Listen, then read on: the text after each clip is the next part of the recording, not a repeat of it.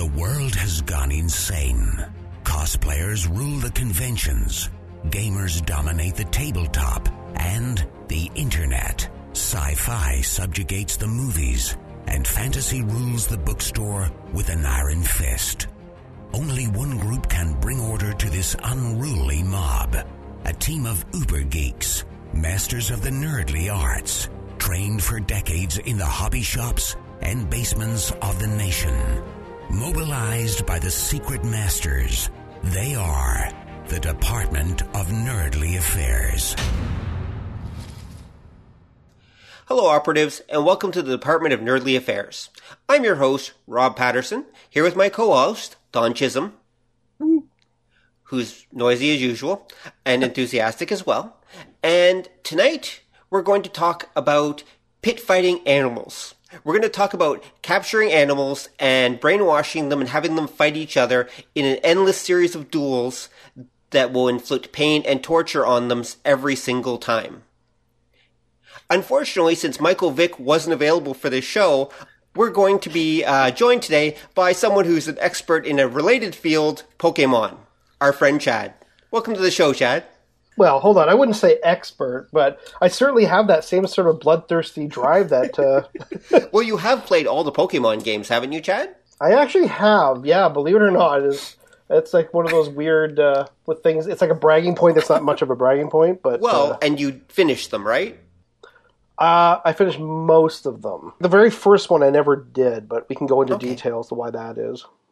Yes, we're talking about Pokemon tonight, obviously. We're talking about because this year is the 20th anniversary of Pokemon. Yes, Pokemon has been around 20 years.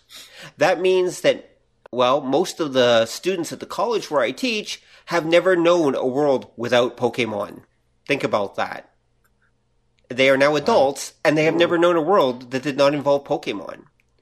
And as a perhaps unsurprising result, when they found out about Pokemon Go, because I told a class of them about it, like after it was first announced last time, they went nuts. They thought that was the most awesome thing ever. Surprised they didn't know about it. Well, it took a little while to get through all the social media channels, let's put it that way. Huh. But we'll come to Pokemon Go later, obviously, as part of our show. So yes, this is the Pokemon 20th anniversary show. 20 years of pit fighting brainwashed animals to the death. All right. Oh, sorry. To unconsciousness so they can be revived and put into the pit again for more torture. Wink, wink. Nudge, nudge. Yeah. Oh, exactly. Oh, they just fainted. Yeah. So, Pokemon. Is it a barbaric sport, or is it a harmless child's pastime? Over to you, Don. That's an interesting question. It's kind of interesting that you start with that point, because it's one of those weird things where you take something and you kitty it up to make it... Because it really is about capturing wildlife and making them fight in gladiatorial arenas for the enthrallment and enjoyment of, like, people around them.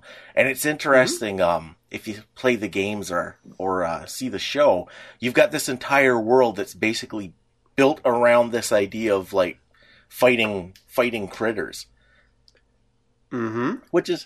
No, sorry, go. Oh, no, I was going to say, which is kind of a bleak idea for a kid show when you think about it.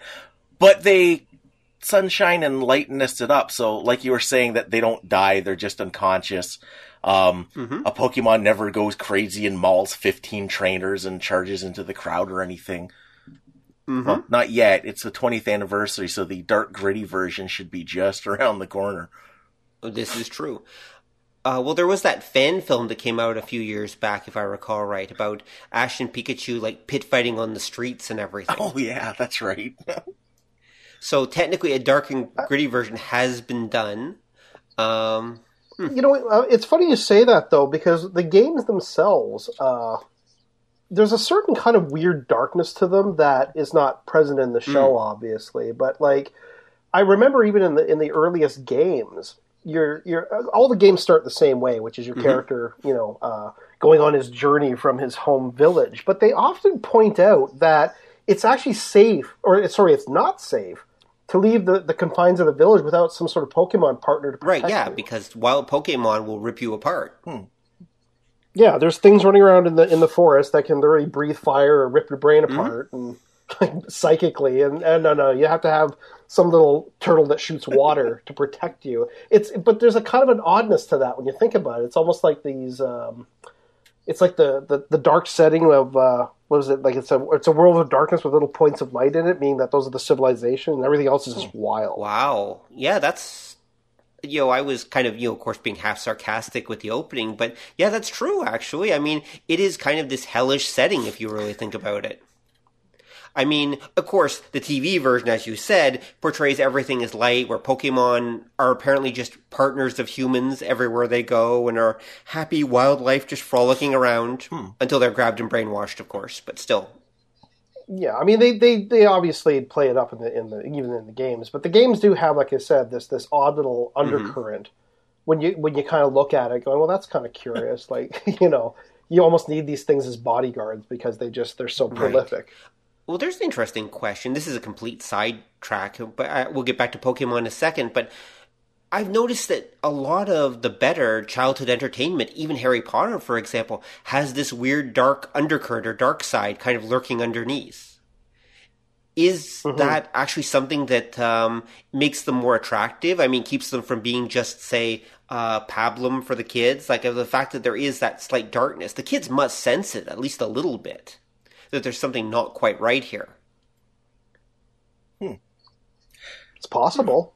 I mean, I'm sure it to some degree. It's not cuteness and light, and I think that's what I think people like about it. Yeah, I can see that. What do you think, Don? I think you're hitting at one of the ideas that we've brought up before, like on the show, of age appropriate.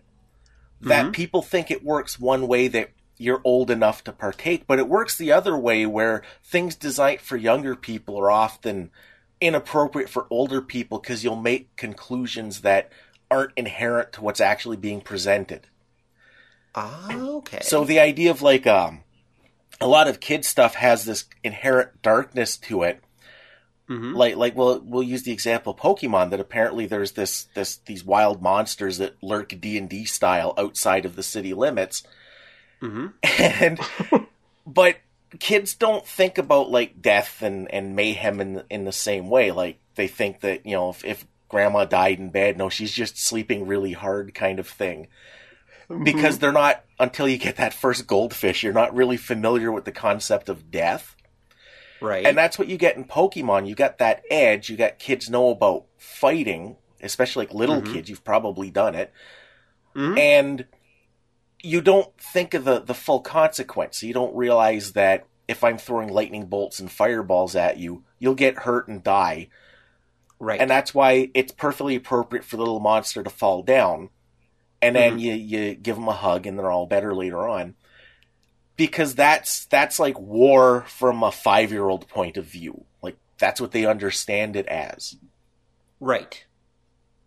Okay, I can see that. I think, yeah, okay. So in a way, you're actually saying that we as adults actually often read too much into these things. Yeah. And that's it leads to like comedy moments later on in life. Like I am personally waiting for the dark, gritty Pokemon to come out just because I think it'll be kind of funny.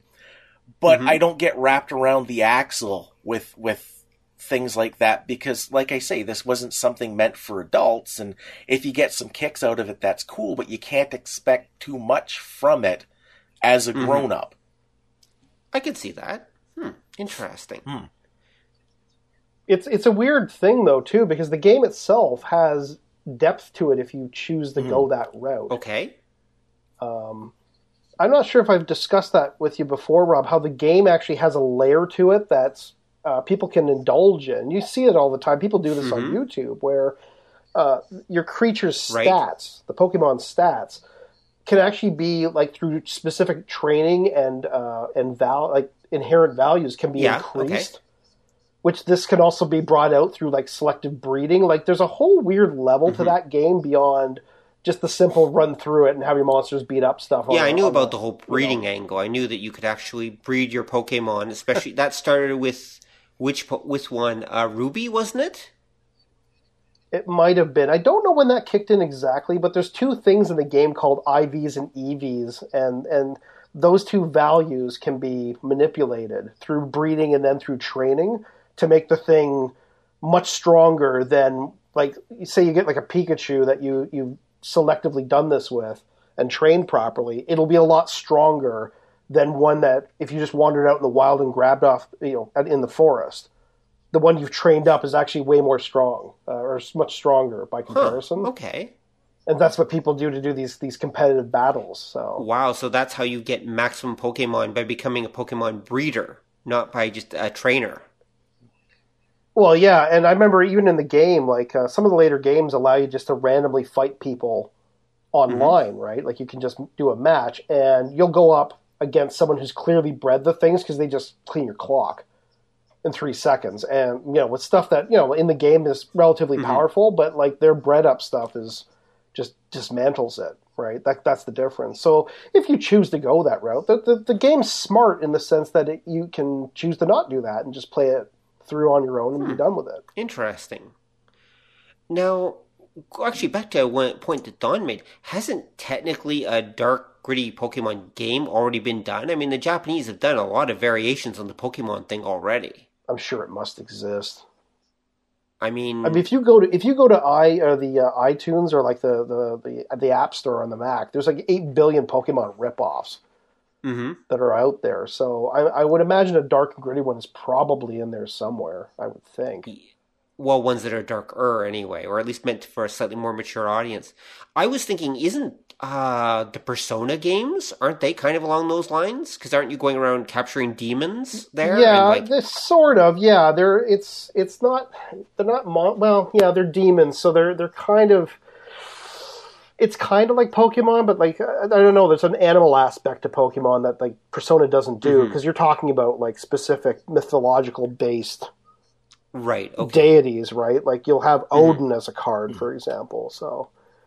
Oh, okay. Yeah, like they tap into a wide range of stuff from various mythologies worldwide. So it's a little bit different, but I get it's the same kind of principle. You're collecting different things. So it's still ultimately teens collect shit. Kind of. But that's not the driving force of the game. It's a little bit different. Like Pokemon is about collecting stuff, the creatures, right? Okay. So I mean, every game is about filling out a dex of all the various creatures that you run across, right? Okay. I was going to say, Rob, I was going to ask you, I thought didn't you not play the first generation game?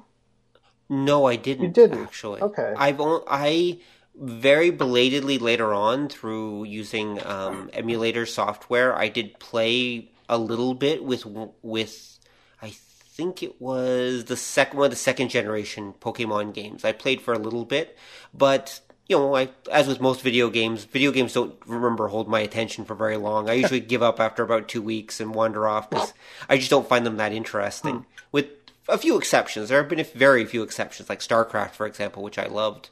But, so Pokemon, unfortunately, is one of that where, I look at it and go, well, this is ultimately just an ultimate leveling game, and that doesn't appeal to me that much. So I don't see the point of going through this long, involved grind just to have monsters beat each other up. But then again, from a Pokemon fan's point of view, that's probably blasphemy to say, but that's my perspective on it anyway. Now, I did play the Pokemon card game, which might be what you're thinking of. Oh, no, I could have sworn you actually played one of the actual games. But well, I did play one of them, but not back in the day. It was much later. Okay. I played back in the whenever it came out, I think late 90s, early 2000s, I think it was. Wizards of the Coast released a Pokemon card game that was actually kind of a very, very light version of Magic in some ways, with a Pokemon and kid-oriented feel. And I played that for a little while, and that was actually a lot of fun. That was actually a pretty cool game. It was actually very simple, very easy to play, but like I said, it was, that was great. But as far as the actual video game goes, no, I don't have a long record with that. How about you, Don? Have you played most of the games, or what's your background with Pokemon? I played the first couple of the games on the Game Boy, going way, way back. And I saw the first, season or two of the show, because Marky, who's a guy we used to hang out with, he used to watch that before as he was getting ready to go to work, and he kind of got hooked on it, and then he kind of used to bring it. We'd all watch the new episode, because I'll watch anything with monsters.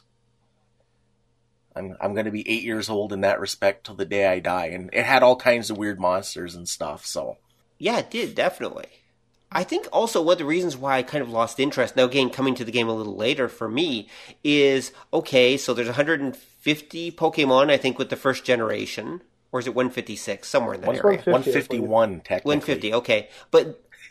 oh, yeah, if you count the weird glitch Pokemon, yeah. Okay, and... From then on, though, I mean, they keep adding, another 100 Pokemon per game or something like that. Mm-hmm. And so as an end result, it just seems to me like an endless leveling thing, I guess you could say. So that's why I kind of look at it that way and think, not for me. Mm. It's funny, too, because they've even made it so, like... actually, one thing about the game I will say was actually quite smart on their behalf was the ability to like trade the little things or fight with each other. But the trading thing I thought was very interesting. I mean, the original games were set up so that you had to know somebody with another, like the opposite game. So if you had blue, you had to have someone that had red, right, to fill out the decks in its entirety, because there were, ones that were missing from each version. Yeah. Right. Which is actually pretty clever, Yes, and actually they've built something like that into Pokemon Go as well. I was doing a little reading about it. And because Pokemon Go, for those who aren't familiar, since it's been referenced already, that's the augmented reality Pokemon game where you're using your phone and it's geomapped on the real world. And so different locations in the real world, you'll find Pokemon there, and then you can catch them. So you can go out wandering in your local parks or your local malls or your local crack dens and find these Pokemon that they've been randomly geoscattered across the map. Well, semi-randomly. But here's the thing, right? Apparently, what they've done is certain areas will tend to have certain kinds of Pokemon. So, for example, let's say we live in southwestern Ontario. Well, in southwestern Ontario, there may actually be only a limited range of Pokemon that you can actually find. But the same is true for every other area, okay? And so you might wonder, well, how do you get them all then? Well, you could travel all across the country. That would be one way, or possibly even around the world. Or you can trade them with people. And that's how they're setting it up, to create this giant Pokemon community with Pokemon Go, is they're literally forcing you to trade with people around the world to actually fill out your sets. That's kind of what they did with the originals, because like Chad said, it was designed that if you wanted to get all the little boogly monsters, you did have to trade. And the traded ones tended to be, they tended to level up a little quicker. And it's an interesting thing to do, because I think it's good and bad. Because it's good because you've added kind of a self-determinant aspect and a social aspect to the game. That you're in some capacity interacting with people. But it's also bad because it's a brilliant marketing gimmick, because then with this extra time and effort you put in, cognitive dissonance kicks in and you're like, I must really enjoy this because I'm spending my whole life doing it. Right. Because, there's going to be some asshole when Pokemon Go comes out that does travel the world. And oh, yeah, of course there will be. There will be people who will travel far and wide across the land trying to get them all. Well, that, and also people will be sending out like the random trades, and you'll have a million Pokemon that you're getting that called Dick Fart. They'll name them weird shit like that. See that? Oh my god, yeah. Well, that already happens. Like there's in the last couple games they did, they have a thing called Wonder Trade where you can literally send out a Pokemon randomly over the internet, and you'll get one back. And so so people would obviously name them kind of cute little names like that, and of what you can get away with without the filter catching it. Yeah, there's a filter, of course. Which is funny because that's a video game tradition. Like any game I've played where you name your character, I always call him asshole. Because any role-playing game makes sense then, because you're breaking into people's houses, rummaging through their stuff, looking for things, and they're all like, hey, asshole, what are you doing here? And now the game makes sense. You're right, it does, doesn't it? Yeah, I do a variant of that where I always, for some odd reason, I always give them an odd name, like Bacon. So just so I can have people converse with me going, hey, Bacon, good to see you. Like, oh, that's pretty good. I'm not the only 9-year-old in the world. No, there are many. It's very common. Now, if you get one of these aptly named little Pokemon through a random trade, you can rename them, right? No. Really? Oh my god! No, only the original trainer can rename them. Oh my god! Yeah, you're stuck with it. So. That would be fantastic if you get one that you level up to like massive level. You end up in a world tournament. Go, Dick Nuts! Crush him! Yeah, exactly. Dick Nuts releases teabag maneuver. No. Well, I've seen that on like Tumblr and Instagram where people have given their Pokemon bizarre little names and they make puns with them. Right, yeah, that'd be pretty good. Like there was, I remember seeing a picture of one of these it was like a lion one, and it says, Katy Perry used roar. And I'm like, yeah, that's cute. That makes sense, actually, yeah. But it's funny, Rob, going back to what you had asked earlier about a dark game, to my knowledge, off the top of my head, I can't think of one, but I wonder how well it would actually do. Like, it's almost... I don't know. One of the things I find with Pokemon is just sort of as a game and as a series is that there's a sort of inherent kind of goofiness to it that gives it a little bit more durability. And the second it gets up its own rear end and gets too serious, it's almost like dooming the thing in a weird way. Yeah, I can see that. I mean, there are some things that only work in their own goofy little way, and if you try to gritty them up or whatever, they just won't work very well. Or make them too realistic. Like, again, like, you know, the Pokemon setting, a lot of it doesn't make sense, but it's not kind of meant to. Like, it's like, look, we're going to put as much thought into this as it really needs it, and then it's all about, you know, finding the things and making them fight. So don't worry about it if we don't know what that world's economy actually functions like. Who cares? That's not the point. Right. Yeah, it doesn't have to have a functional economy with or a proper ecosystem or anything.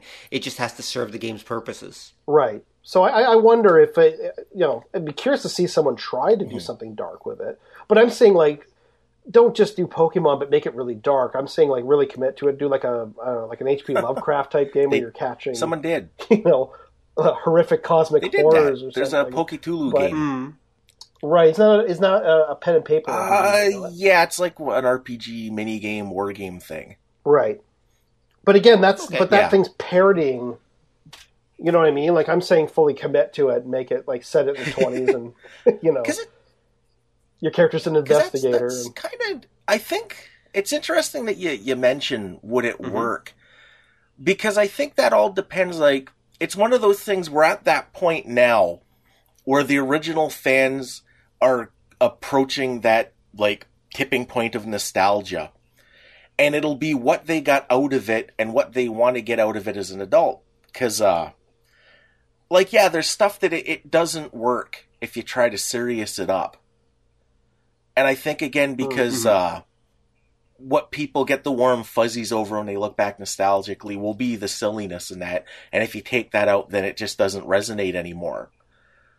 But there's always the chance, like, I would wonder, say in another 5, maybe 10 years, if somebody did like what Chad is saying, that they took the setting and they thought it through so that it makes sense to a grown-up mind, not just like a kid mind, and then represented it that way, if that would go over. And it wouldn't necessarily be dark and gritty, but it would be more, I guess, more I don't want to say realistic, but it'd be like a more solid take on the whole setting.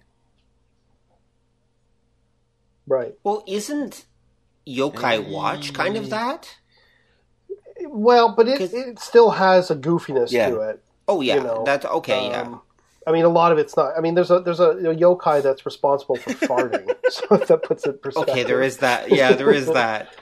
If you fart in public and you don't, not of your own volition, it's because of that thing. So. It's because that thing. But what I mean is that was an attempt to actually kind of interact with the real world, so to speak.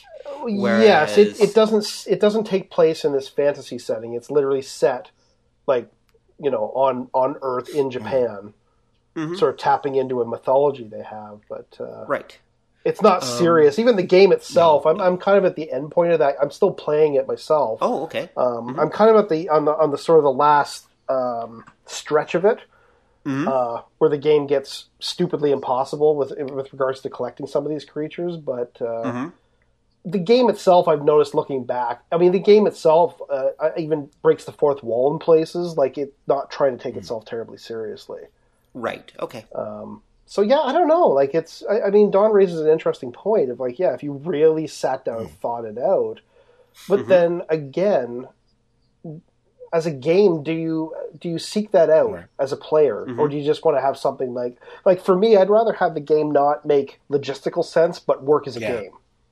Right. Like for me, it doesn't have to go, wow, that world's really thought out, because it's like, well, but that's not why I'm doing this. I'm just playing it for fun and collecting stuff, and it's cute and get a kick out of it. And the game's balanced and not imbalanced, because I've played many, an imbalanced broken game that has a much more thought out setting, and I don't retain it. Right. Because you don't look at it and go, wow, that setting was really great too. The game sucked. Because I'd use the example for kind of what I'm thinking would be, for us, would be superheroes. That if you look back, you go to when they first came out in like the 30s, superhero comics were they were a general audience. It was they came from the pulps. They didn't necessarily make a lot of sense, but there was a certain kind of action consequence to them.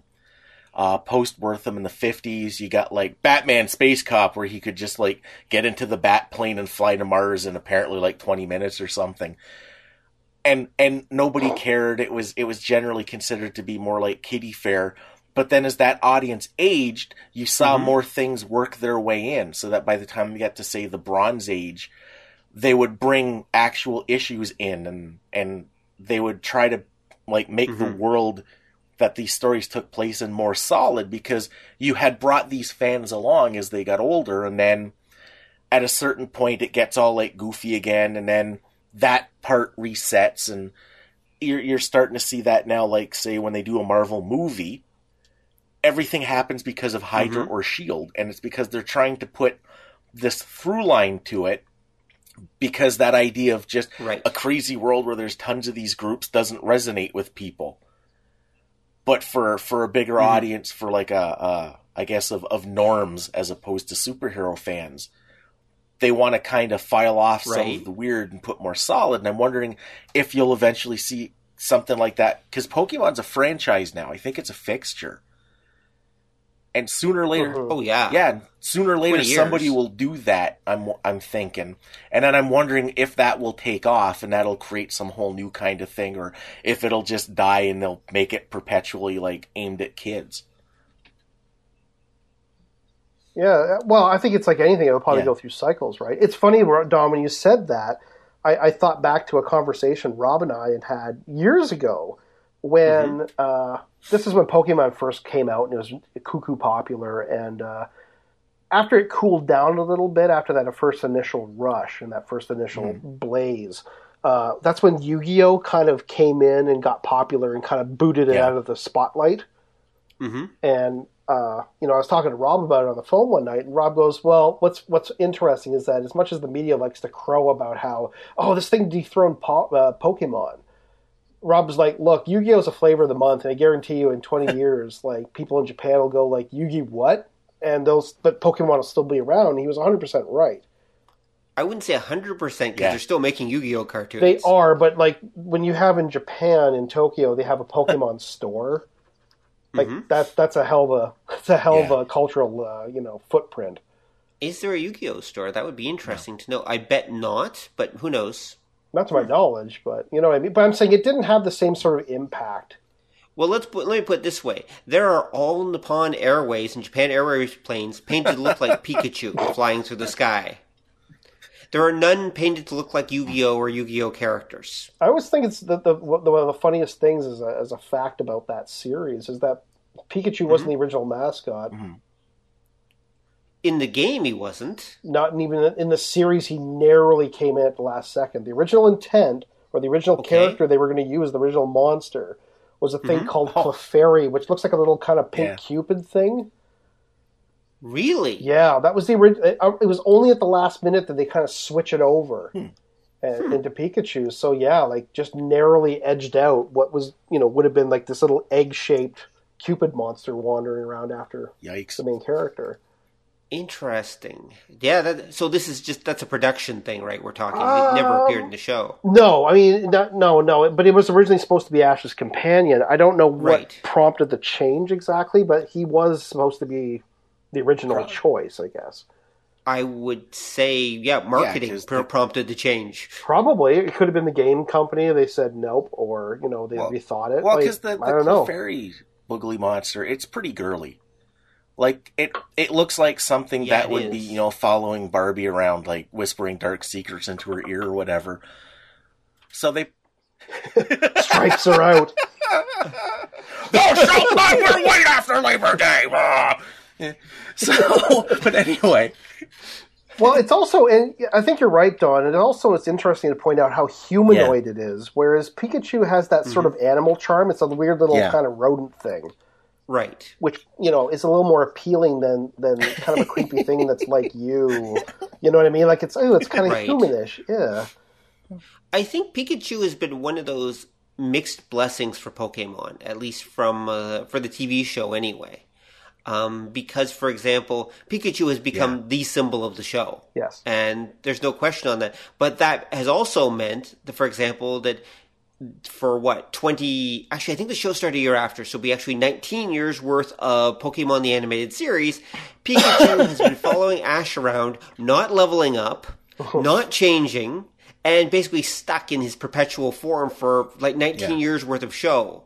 Of course, so is Ash, so I suppose Ash that is works actually out. 38, he's a midget. Well, isn't that where we're going to have the obligatory... fan theory of oh no, he's actually in hell. That's why he doesn't age, and it's just that does actually explain a lot. Yeah, but that's like the standard nerd theory for everything where characters don't age. Oh, you see, they're actually dead and in hell. You didn't know? No, the entire series takes place during 2 years. Ash leads a very active life. Yeah. Well, that would be the Detective Conan phenomenon. Detective Conan, which has been around just as long, apparently all takes place while Conan is still in the 5th grade.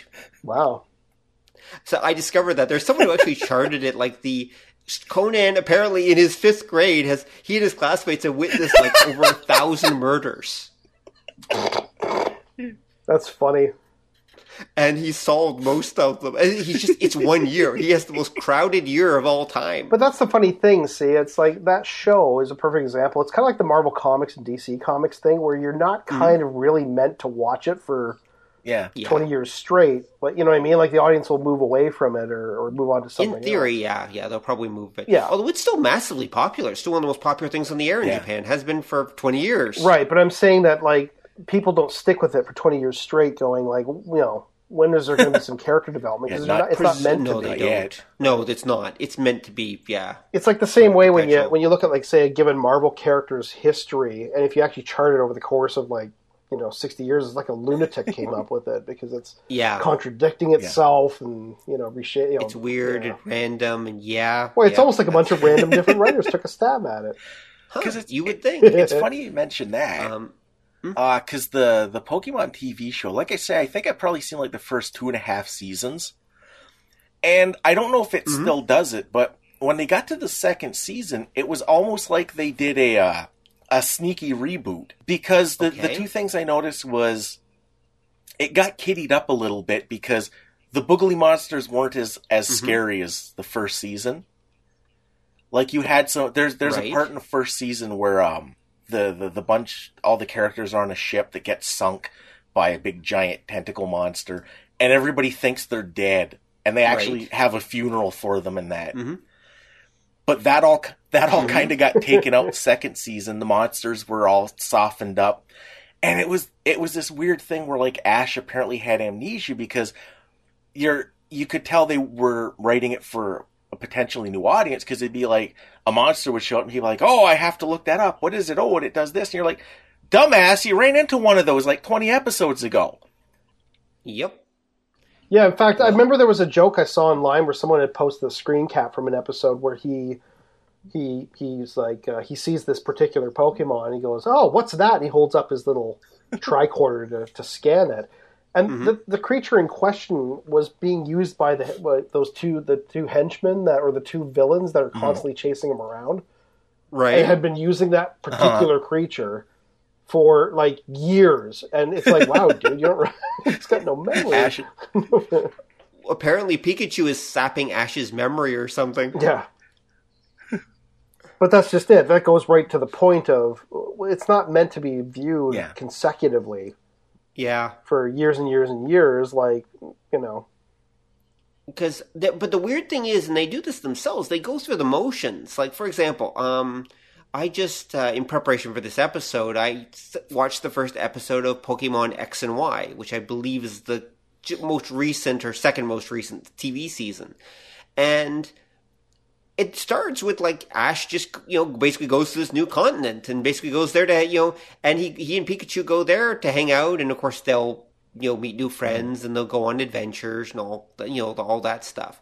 But the thing is that it's effectively both, it's a reboot. I mean, he's basically starting from almost the point he was in the very first season again, but wearing a slightly different uniform, and yeah, he's just restarting in a new place. I mean, but there's still that continuity, right? They're still carrying over from here. He goes in the company of this other character who I assume was in the previous season. Mm-hmm. So they're still carrying over this idea of continuity, yet at the same time, they don't want any continuity. Every season is supposed to be its own thing. Yeah, but again, it's like Marvel and DC comics do the exact same thing, right? Where that's true. They'll go back and reference something that happened 20 years ago that completely contradicts, right, what's going on now. It's not meant to really, be ingested that way. It just isn't. Like I think even Marvel at one point they were speaking with an editor in an interview, and he said, "Look, your average Marvel comic's not really meant to be read for more than 3 or 4 years straight. And then we find people move on, right? So we don't have to worry about the continuity being like rock solid for the last 15 years because the audience doesn't stick around that long." For like your Marvels and DCs, that was that happened here in the 80s. That was right when DC did Crisis on Infinite Earths. It was because they were trying to clean all of that up because they realized that their audience was older. Like it only took them from 1962 to like 1982 to realize that, and that was when continuity became a buzzword. And they fixed it up, but I don't think again they realized that. Yeah, it's like Chad's saying. Because you've got a perpetual story, you can't have actual events happen because that will change things. And eventually it clogs back up. Like when you watch something like, say, the Pokemon show, that's why they do that slick thing where he goes to another continent. And it's like a soft reboot because, you can start from it. It's a beginning point. It lets new people come in. You can do intros, you can do explanations, and it seems a little more natural if somebody happens to still be a long-term fan. And it resets things in continuity, so if you want to bring back somebody from 20 years ago and, that was this, you can do that. It doesn't seem totally out of place until you worry about the time thing, which they never bring up. And that's right. And that's why I say I'm wondering if eventually you'll get, because every long-term franchise, especially for the Nerdly Arts, has that Crisis on Infinite Earths moment where they have either long-term fans or you have fans coming back because of, say, nostalgia. And you have to say, what do we do with this? Are we going to try to solid it up? Are we going to try to shore up all these cracks and make it seem like an actual solid story? Or do we just continue with, like, as a laissez-faire franchise? It's funny, though. You almost have to wonder, does it really... Like, I know people do this as a contingency against, people aren't going to just want the same old thing again. But, like... Or do they? Would people really object that much? You know what I mean? Like, I guess what I'm getting at is that, like, they sort of jump the gun and go, well, obviously people want something a little bit more thought out or darker or whatever, but ultimately it's like, well, or do they? It's sort of is it not a presumption on the... I think it depends though on why people are still partaking. To use another example, look at Godzilla. that when you had the old Okay. Godzilla movies, when they got to like, by the time you got to the fourth one, and they were introducing weird monsters and that, they realized that people want a monster fight. They want a weird monster. They'd whip just enough story on you that, you know, you'd buy, yeah, okay, it's near future, we have spaceships, aliens show up. Where are the monsters? But it's because if you've been partaking of it all along, you're cool with that because this is what you want. Same thing with like the superhero books. If you were a fan from the Silver Age to the Bronze Age, you just sort of accepted all of like the wackiness in continuity because that's just how it works. But it's if you've got people coming back, I think, again, because of nostalgia, you run into that problem that they want the same old, but they're different and they haven't been climatized to how this whole genre or setting or franchise works. And then that's where you start getting like your ambulatory nerd rage because something doesn't get satisfied because they're looking for something that's either not there or can't be there. Although, mind you, doesn't also some of that, and I agree with that, doesn't also some of that, though, fall into the, but this isn't the way I remember it. Yeah, that's problem. exactly what I'm getting at, because you don't, it's well, I used to associate online with, like, a bunch of guys who were old school comic fans. And they were Marvel and DC fans in the 80s, and they just bitch up a storm about, like, the newer stuff, about how it's terrible and it's horrible and it's so different. And it really isn't. And I always thought that was the problem, is when you were like 12 or 13, it was all fresh and new and your brain still produced dopamine and you got that kick from it because you got that sense of discovery. Whereas you're looking for that sense of discovery, you want something novel, but you don't want something novel and you're getting the same old crap and it doesn't have the kick, but it looks just different enough that you can convince yourself that it's totally different. And then you get stuck in this weird cognitive echo chamber where you're not happy, but you can't let go enough to get into the new whatever to get something out of it, which might make you happy. So you just kind of piss and moan, even though you buy the book every month, apparently just to complain about. You can't break that cycle. Well, so it's nerd rage and nerd addiction are kind of different sides of the same coin. So what you're saying is nerd rage is often just the frustration of not being able to get out of something what they once got out of it. And it's not being able to let go enough to let the something new in. With those old school comic guys, a lot of them hated the Japanese stuff. And I think because there was this feeling, whether they articulated this or not, that it had somehow usurped their beloved superheroes. Pretty much. Yeah, and there was one guy who actually picked up an issue of like the monthly Shonen Jump that was coming out at the time. And he read it and he gave it a glowing review because he said like, and it was amazing and it had everything that they complain about, you know, because it was tense and there were characters and there was like a certain warmth to it. And in one of the stories, one of the characters died and he said, I had no idea who this guy was, but I was like heartbroken over this. And then I said, so are you going to read more? And he's like, no, cause, and I'm like, you enjoyed it. You got something out of it. But it's that inability to let go of the old, because a lot of what these guys were comic fans, not because they were comic fans. Again, it was like inertia and nostalgia. So do you think that, taking things back around, Pokemon fans will eventually become like that too? You're going to see something like that. And like I say, I don't think we're quite there yet. I think it'll be another 5 or 10 years that it's like we talked about before. They'll be old, they'll be established, they'll have warm, fuzzy memories. They'll be like, oh, new Pokemon series. And they'll click it on and it'll be like, that guy's not Brock, they're raping my childhood! Ah! And and again, it's that nerd rage, nerd addiction cycle.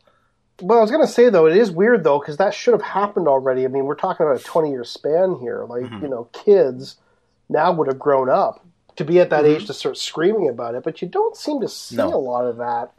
At least not yet. Not yet, anyway. I mean, with 20 years for kids that were born at the same year Pokemon came out, keeping in mind that it was still mega popular with kids, say, 8 years old at that time, and they are now 28. Mm-hmm. So they're right up there. They're pushing that 30, where you would expect to see some of that. But maybe it's just that with Pokemon, maybe it's just kiddie enough and goofy enough that they're willing to let go of it for the most part. And it's weird, too. The game itself, the game series doesn't... you know what I mean? Like, there's a very loose continuity in it, but otherwise it's just a reset. You're in a new area, like it's in a new location. You know, some of the older creatures show up, so a lot of the newer ones are introduced. And it's sort of a restart, rather. You know, and maybe could be what sort of lends the series its sort of what's the term I'm thinking of? It's not just popularity, but the ability to kind of just keep weathering on. You know what I mean? Right. Because it injects just enough newness every time by doing that. That's possible. You know. I know the game series itself did a smart move by upgrading to actual 3D graphics finally. I think it was in Pokemon XY. Was the first one that was actually 3D, like it wasn't just sprites anymore. Because I think they had sort of run their course but with that. You know what I mean? Like, it just, there's only so much you can do with it. And... Now, did they actually upgrade the combat system too? No, it's still a turn-based, they give you the option to speed through it if you want to, but it's still ultimately make your choice, and your little creature does it, and then bounces back, and the other creature hits him, and then he hits back, and right, back and forth. Like two little creatures smacking each other in the face. Yep, pretty much. Although, but again, I actually that's one of the things I actually liked about the series is that it's simple. Mm-hmm. It doesn't get terribly complex. It doesn't. You don't have to have this. I mean, there's still tactics involved, but it's not like brain murderingly difficult tactics. You're just playing off against the rock paper scissors format. Right. But so within the game, if you have to level your creatures up to go to the next area, it's not as big a chore. I remember Rob and I had this discussion a few years ago. We were talking about different kinds of games, and one of them being like the are they tactical? I'm not sure how to describe it. Tactical RPGs where you have like everything's done in an isometric sort of 3/4 down shot. You'll have your team, which you can then move, and if you're close enough to an adjacent square of an opponent, you can attack them. Is that technically what you would call that's a turn-based, tactical combat game or something like that. Yeah, there's some. I don't remember. There might be another term for them, but I think the audience understands what you mean. Yeah, you're talking about games like back in the day. There was XCOM, for example. XCOM's like this. Final Fantasy Tactics does this. Final Fantasy Tactics, exactly like that. Yeah, And those games are good. I enjoy them, but they're a complete drag on a leveling plateau. Like if you have to level your characters up, it's murderously slow. Right? Whereas Pokemon, you just run out into the forest and kind of run around in the tall grass and keep getting into fights, and you can whip through them very quickly. So it's not as quite the undertaking that say a tactical game would be. And I think that breeziness lends itself to why the games kind of have a popularity, right? Yes, I could see that. Actually, Chad, as someone who's finished them, on average, how long did it usually take you to finish each of these games? I'm a bad person to ask that because I tend to get really meticulous with them, and I'll over level my characters just to make sure I don't get beat up. Right. Okay. I also try to I do things in these kind of games very slowly. I just kind of I like sort of the exploration aspect of it, or okay, that's good. So on average, I don't know, clock in about 60 hours on these things. I think they're meant to be 40 to 60 hour games, so that would make sense. More or less, yeah. I mean, then you can go in deeper and find the really hidden, the super hidden stuff, and then that will take you a little longer. But are you currently playing a Pokemon game, or no, Yokai Watch? I'm playing Yokai Watch. Yeah, I know what's happened with Pokemon. I have broken it out because I guess now they're releasing some of the rarer creatures that are otherwise near impossible to get as sort of free downloads. Oh, okay. Right, so the game stores are offering these little cards with a download code on them, and you can just go online and download these things that were, some of them have basically not been seen for generations. Oh, okay. Right, so You know. Now, what is the current game? Is it X and Y that's the current game right now? No, Omega Ruby and what's the other? Oh, yeah, Mega Ruby and something Sapphire, yes, wasn't it? Yeah, they're remakes of a older game. Of the Ruby and Sapphire, right? Mm-hmm. Okay, yes, that's right. Since you've played them, which one was your favorite? Did you have one, or are they all pretty much the same? No, you know what's weird is there's things I like about certain ones, and then didn't like about there's aspects of each one that I liked that I wish they would kind of carry over but didn't, kind of thing. Like the Ruby, the current one, the Sapphire and Ruby remake. I hate the geography of the game. Okay. This is a weird complaint, but just getting around in the game is a huge pain in the ass for some reason. Like, whereas X and Y, you could get on a bike and go everywhere. Okay. Right? And for some odd reason, that just made it easier to traverse. I just found... So, like, there's that.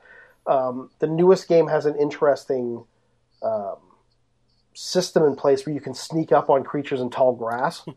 Oh, okay. Like, whereas before, it's like a typical RPG where your character wanders through tall grass and just has a random encounter. Well, now you can search for specific creatures. Okay. And you'll actually see their little tails pop up in the grass. You can sneak up to them, kind of thing. So there's that, which is pretty cute. It's kind of a fun little game dynamic. There's I think in one of the gold and silver games, like the creatures would change at night, so that the day-night cycle was actually important. That's actually pretty cool. Mm-hmm. Yeah. But they got rid of that, did they? They got rid of it, then they kind of brought it back briefly. It's really bizarre what they choose to sort of drop, and then other things they choose to keep putting you in the games. And people screamed about that, going "Why did you drop this? This is a great mechanic." Yeah. Like having your entire choice of creatures you can capture changing if the sun sets. So there's only stuff that's available during the day and vice versa. But yeah. For reasons unknown, they would just swap that out and then put it back in, a few games later. So I don't know if I have a particular ultimate favorite. I just, maybe XY would be the closest one to it, just because of the gimmick of making it 3D, right? Right. Okay. Interesting. Mm-hmm. Okay, so Don, do you have a favorite? Kind of for overall Pokemon games. I think my ultimate favorite, and this is going to be biased because I wrote it, was the GURPS Pokemon. You wrote GURPS Pokemon. Okay. You better explain to people what GURPS is, because they might just assume it's a soft game. For those of you who do not know, GURPS was a universal role-playing game that came out in the 80s. It was super popular during the 90s. And they would do just random supplements for just about anything. They got all kinds of weird licenses.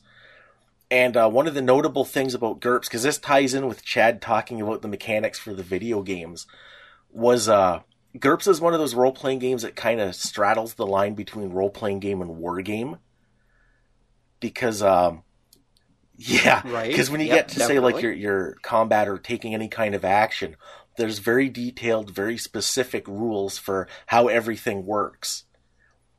And I found that played out pretty good for doing the Pokemon combat gladiatorial arena style.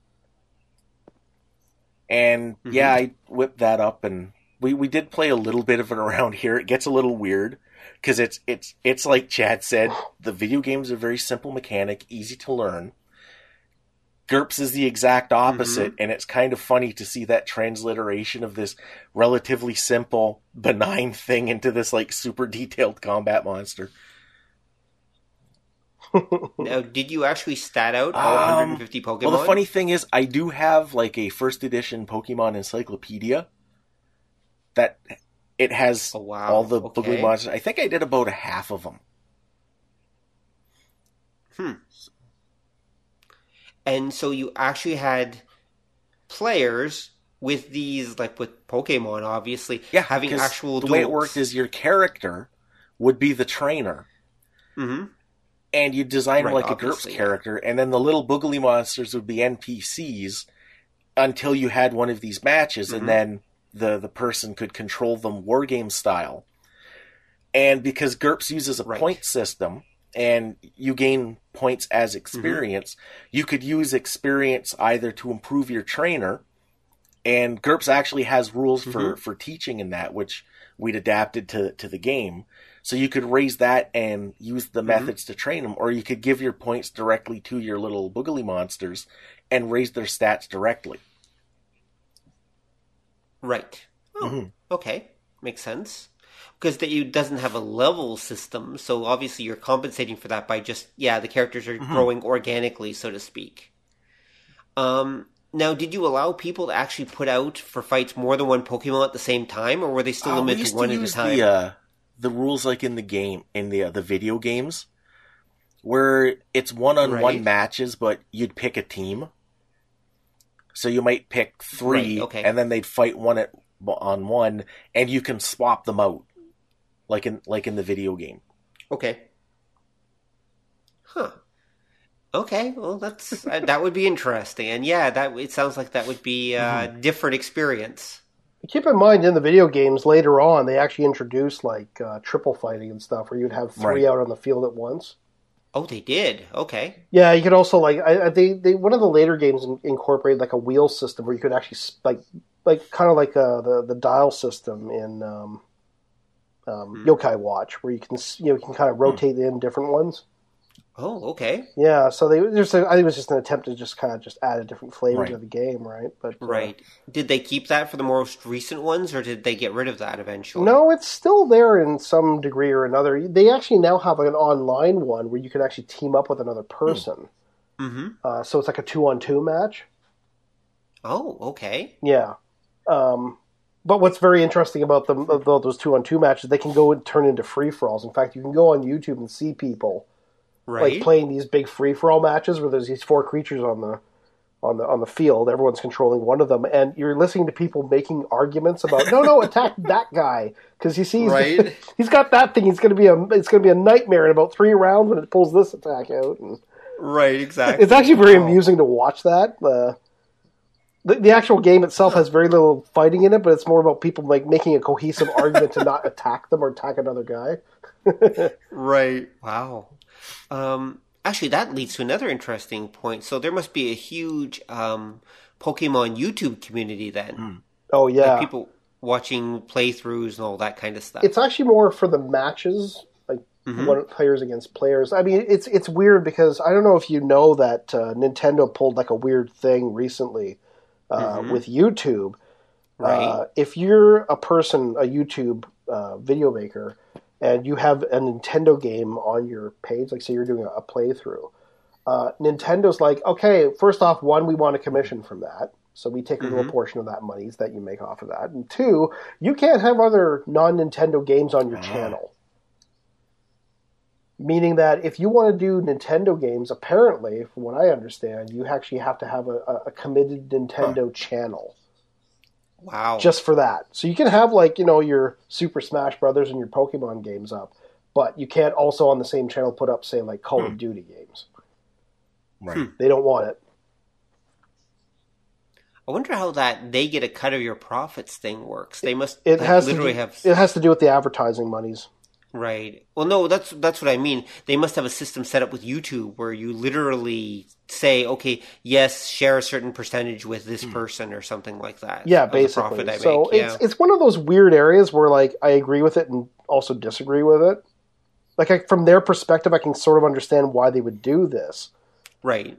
Because they're like, okay, so we spent millions on making these games and you're just going to make money off of this thing that you would otherwise never make.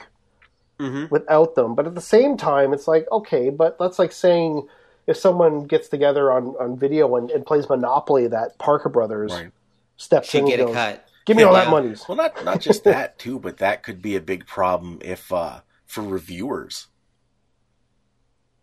Exactly. Yeah.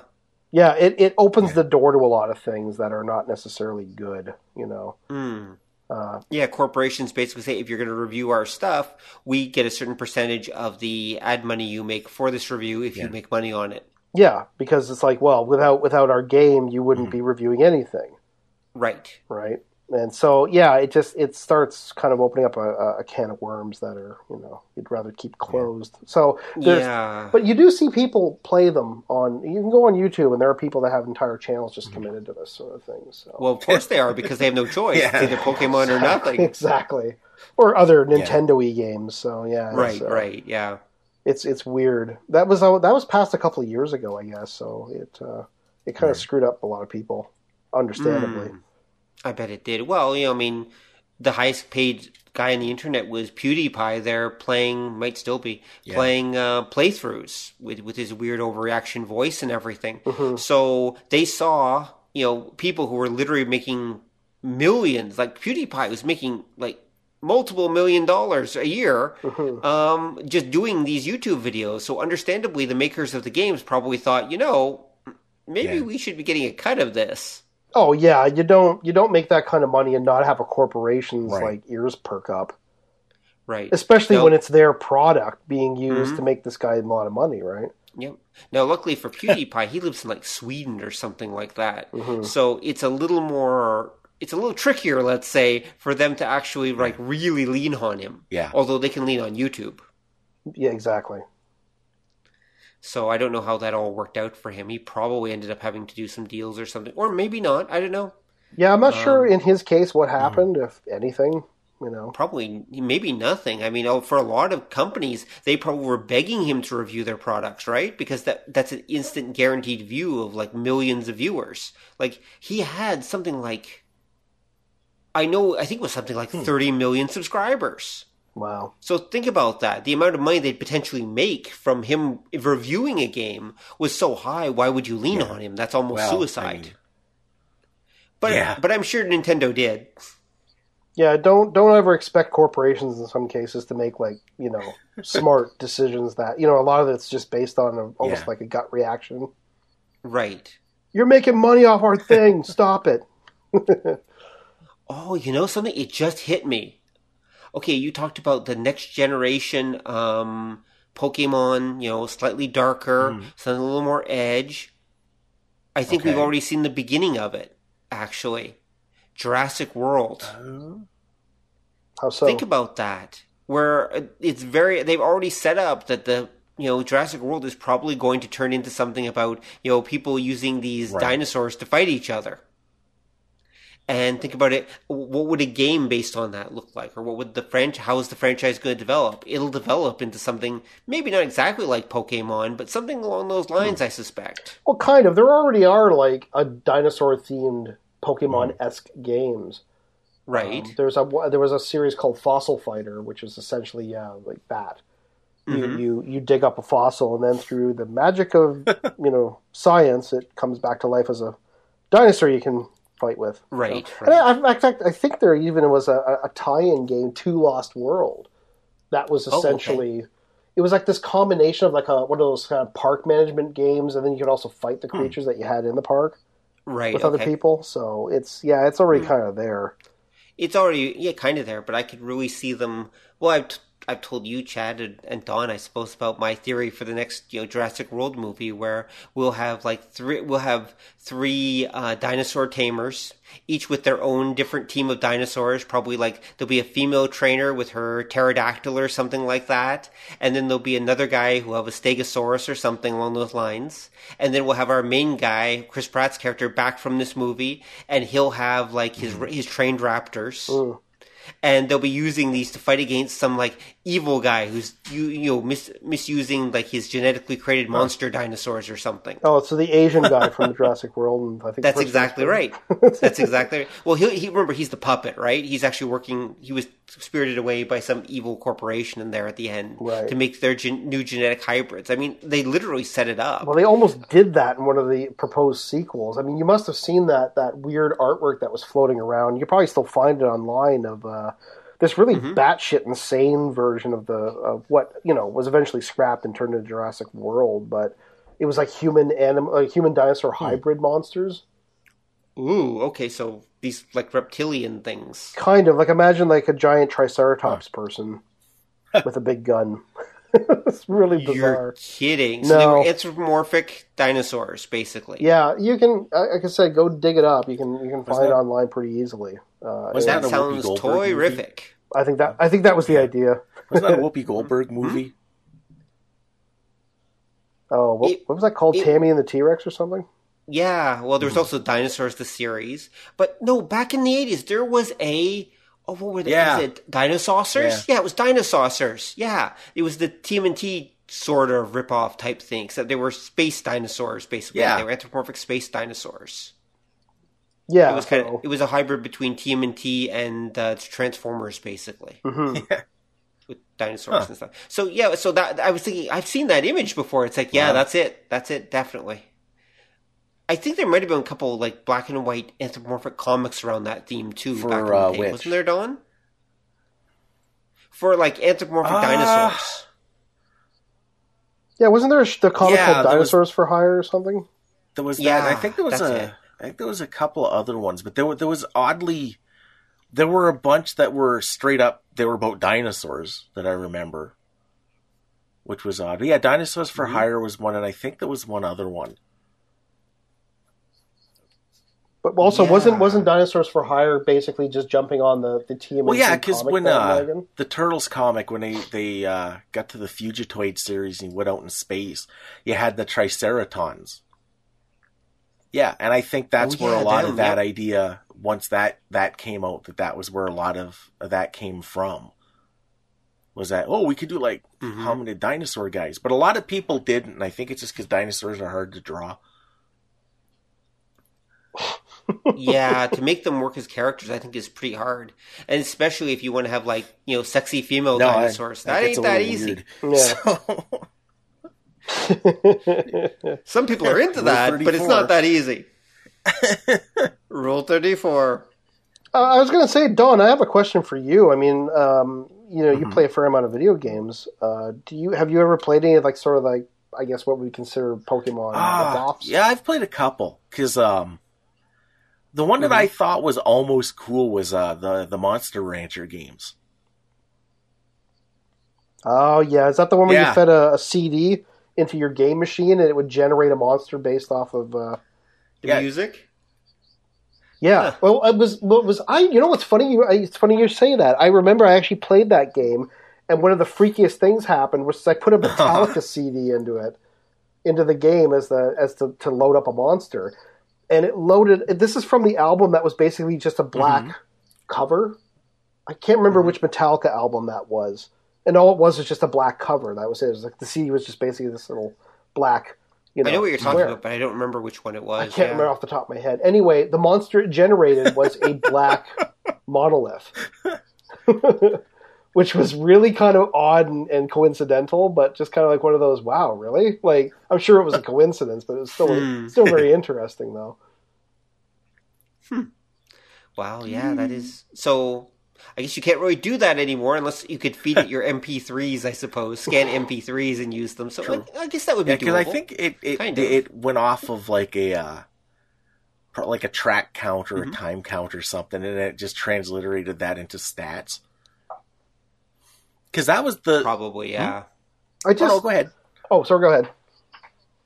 I was just going to say, I do have a sort of a vague memory of that game in that you couldn't really control them all that much, the creatures. Like, you could train them, but they'd kind of run a course and not really pay attention to you or something. It was really strange. It wasn't very... you didn't have any real control over it. During the fights you could, but it was really awkward. And I think that was kind of a shame, because it was interesting. The most fun part was just putting like CDs and that in it, seeing what comes out. Yeah, it sounds it. See, and that's where I think this Pokemon Go game, where you're literally running around in reality, like in real world, places. Right. I think that could be very appealing for a lot of people, just because it's that little extra level. Right. Yeah. Beyond just kind of sitting there and staring at a screen. No, you have to actually go into the abandoned warehouse to get that. Hello? Anyone Pokemon, here? I choose you. Well, no, Don. Remember, the hobos will all have like their own Pokemon that they've collected from the inners. So you'll have to have a duel with the hobo to get access to his like secret hidden hobo Pokemon. This replaces gang fights. Right. Well, I gotta admit though, and this, I actually do have I am seriously curious about Pokemon Go. I probably, when it comes out, which is I think in June, maybe sometime mid this year. Are you serious? That's coming out this year? It struck me. I believe it is. Yeah. Wow, yeah, it struck me as something that's way off because, I just look at what current technology is. No, it's not. Remember, it's being done by a company that already has the game Ingress. I mean or is Ingress the name? It is. Anyway, they already have a virtual reality game that's very different from Pokemon, but they're running right now. I mean, they're just basing on existing stuff, and then it's not really that difficult. No, I'm saying it's not so much the mechanics, it's the sort of I'm curious as to what the look is going to be, in the sense that, have you seen the trailer for this thing? I've seen it, yeah. Oh, yeah, and it won't be anywhere near as cool as the trailer. No, the trailer's got these full, 3D graphical creatures, and I'm like, no, it's not going to look like that at all. It's going to be a much more toned-back thing. That's what I'm curious about. Right. As to, what it will actually look like. Right. As far as the overview of the world is concerned, you know what I mean? Right, is it going to be like one of these games that, you say the game alerts you to a Pokemon that's nearby in, in a park.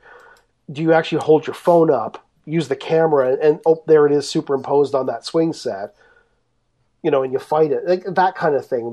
Is it that level, or is it just kind of haphazardly, floating in midair somewhere over there? Yeah. You know what I mean? I can't see it being that ultra specific yet.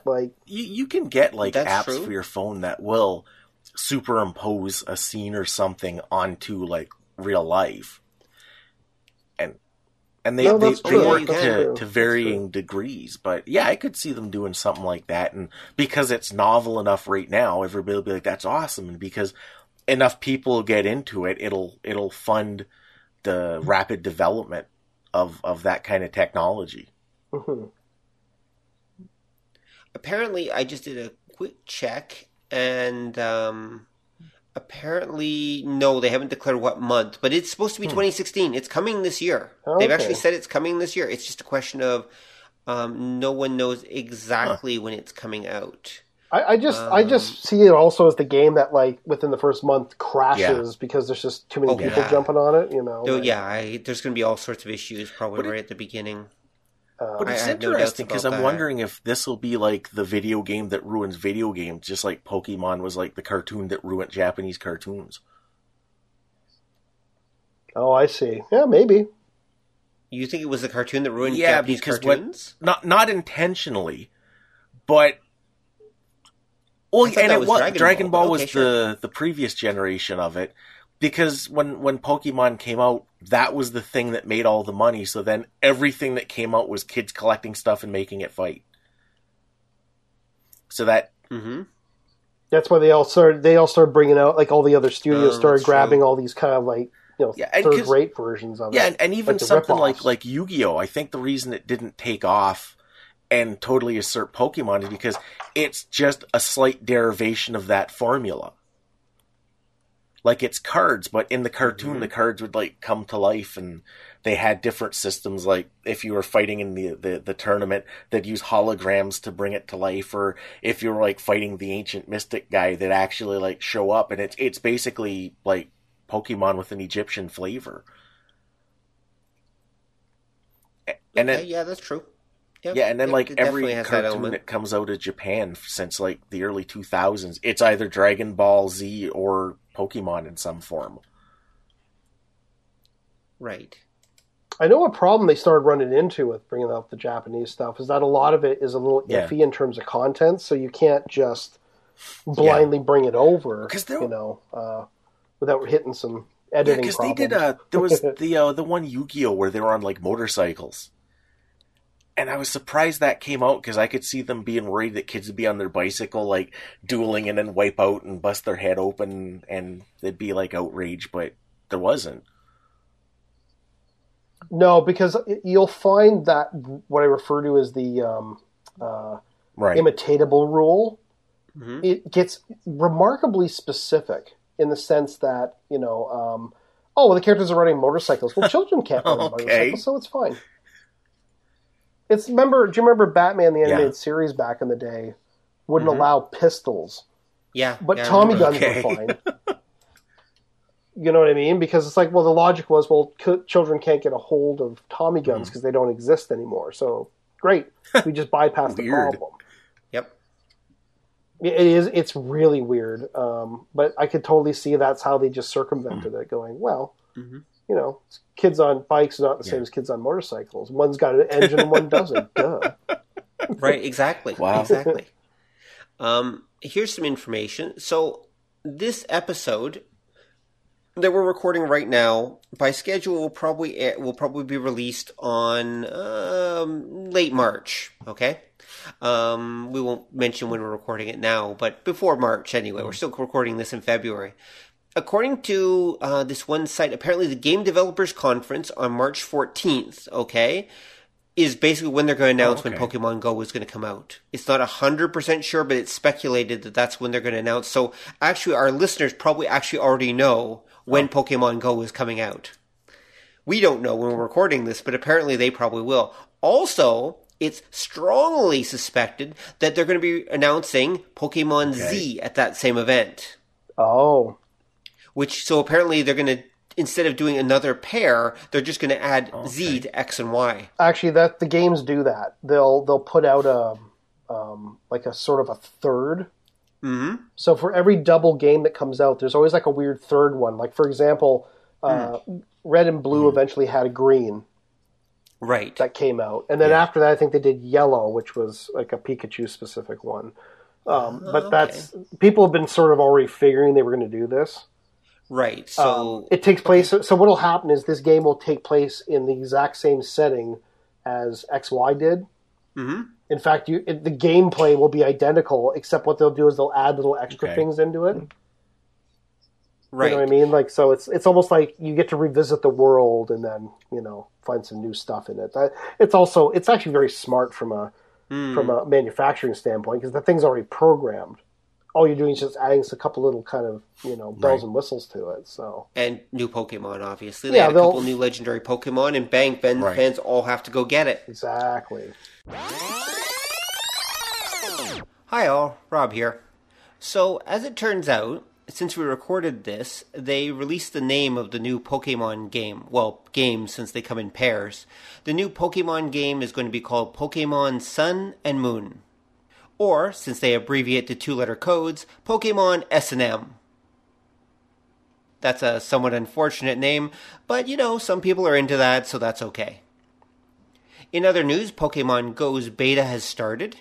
And I've already seen bootleg copies of the beta floating around on the net, because I think the beta is only supposed to be Japan, but apparently some people here have actually got a hold of it. And I would guess that it's going to be out for some time in the summer, but we'll see. Pokemon Sun and Moon apparently is due out for the fall. So there you go, your new Pokemon fixes. Both of them are coming up soon, later this year. Now back to the show.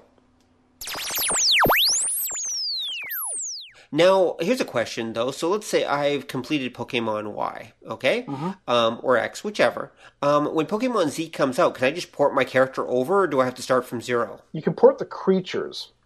Okay. But the trick is, there's a sort of safety thing built into the game, and they knew this early on, which was whatever your character's level is, if you ever say you're starting off and you're like basically like equivalently like a level 2, if you have a level 9 creature, it doesn't listen to you. Oh. You have to That's be... interesting. Yeah, this is how... Well, it stops people from just dumping insanely powerful stuff into new games, right? Like, it's a way to force you to play it. So you'll have them, but you'll have to basically warehouse them or bank them, because you won't be able to use them until later on, until you level up yourself. Yeah, well, you can use them in the game. What happens is they just don't listen to you. That's a bit of a problem. Yeah, so in the middle of a fight, it starts ignoring you. So, That's how they got. It's just a game mechanic to keep people from essentially cheating, quote unquote. Well, right? yeah, obviously. But why they allow this as well is that it's easy to port over ones that you've caught already, so it just fills up your decks. Yes, yeah. That makes sense. People do that because it would be frustrating to have to start completely from zero. Well, never mind the fact that a lot of the creatures that, from the very earliest games, although they're in the game, they have to be ported in. Like they don't appear naturally in the game. So here's a question. If I had a Pokemon from the first generation Pokemon game that I'd finished, can I port stuff from that into X or Y? You could, but it would have to hopscotch between the different consoles. So if let's say you had like a Game Boy Advance or like a Game Boy, you'd have to jump into a Game Boy Advance, a Game Boy, I think, Color, and then the DS or whatever the bridge was to that. Okay. Like it's you're hopscotching. It can be done apparently. Because each game is compatible with the one before it, so you could bring things from the one before it in. So therefore, you'd have to have all the different machines and everything else. I think so, because I remember reading people would post stuff online where they talk about, I've had this thing since like Pokemon Ruby. I've had this one that I just keep bringing into the new games. So wow, it's weird, but. It's actually a very kind of clever thing that they came up with, So it really plugs into that whole collector's thing, right? That you want to get people really involved, just put a collecting element on it. That actually makes sense. That's pretty cool. Yeah, like I think as a Game Freak was the guys that created Pokemon, like really just kind of accidentally stumbled onto like a golden formula with these things, It's kind of interesting how it all stemmed from the creator who created the game in the first place. It was this combination of wanting kids to give kids the experience of bug collecting, which was a hobby he had as a child, but all the areas where he used to do this were all like developed. Right. It didn't exist anymore. You know what I mean? Like there's a coffee shop where the forest. Right. Yeah. Of course. Yeah. And so he realized that there's generations of kids growing up in urban centers that have no sort of experience like going out and capturing little creatures, and so that's what sort of he was trying to tap into it. But even more interestingly, he also cites Ultra 7, the television series, as an influence. Right. Because I guess in that show, I'm not familiar with it, but does he not use occasionally like monsters to fight battles? Yeah, he calls them capsule monsters. Yeah. If he's worried about getting his ass handed to him, he'll like send one or two of them out. Yeah. Yep. Or to soften up things. He kind of. He also uses them, like, for example, let's say he in his human secret identity can't actually turn to Ultraman because the female lead of the episode is, like, clinging to him and won't let him go. He just kind of tosses one of the capsule monsters out, and the monster keeps keeps the evil monster of the week busy for a little while until he can eventually get away and turn into Ultra 7. He's like, I have to use the bathroom, and then just runs off. Oh no, look, there's two monsters now. Look, you better hide in there before we get crushed. Oh yeah, I'll be out here. Yeah, or I'm so scared I crap my pants. Off to the bathroom. What's that, a distraction? What? Exactly. Nothing. Actually, wasn't Pokemon's original, the working title was Capsule Monsters? The Japanese name is Pocket Monster. Right. Okay. Yeah, I've never heard Capsule Monster for Pokemon, but that does make a certain amount of sense. Like you can actually find like old developmental artwork, like development artwork, for the game, and like a lot of one of the original ideas in the game was that you could get things from Gachapon machines, right? Because Capsule Monster is a Yu-Gi-Oh thing. Oh, maybe I'm confusing. Or they just appropriated it later down one. Mm-hmm. It's possible. Actually, hold on a sec. Now you mentioned it was about the bug collecting thing. This has an interesting tie-in, though, because I don't know if you guys know this, but yes, kids commonly collect bugs in Japan, especially beetles. They love like those big rhinoceros beetles and stuff. You can actually, even today, they sell them as quote-unquote pets and such. But here's the other thing that those kids would do with those things. They would fight them. Yeah. They would stick them together in like a, pen or whatever, little area, and have the two of them like, some of these beetles are like super territorial, and so they would fight them against each other. Mm-hmm. So that was also part of the hobby of collecting these bugs. Wow. So if you think about it, that makes sense. Yeah, and I think in the original original version of the game, like it may have, I think it even started out as a bug collecting / fighting game, and he just kind of broadened it to go, well, yeah, monsters are cool. So, like in the game, there is a bug type of creature. Oh yeah, right. So, it's all there. You can kind of trace it all back.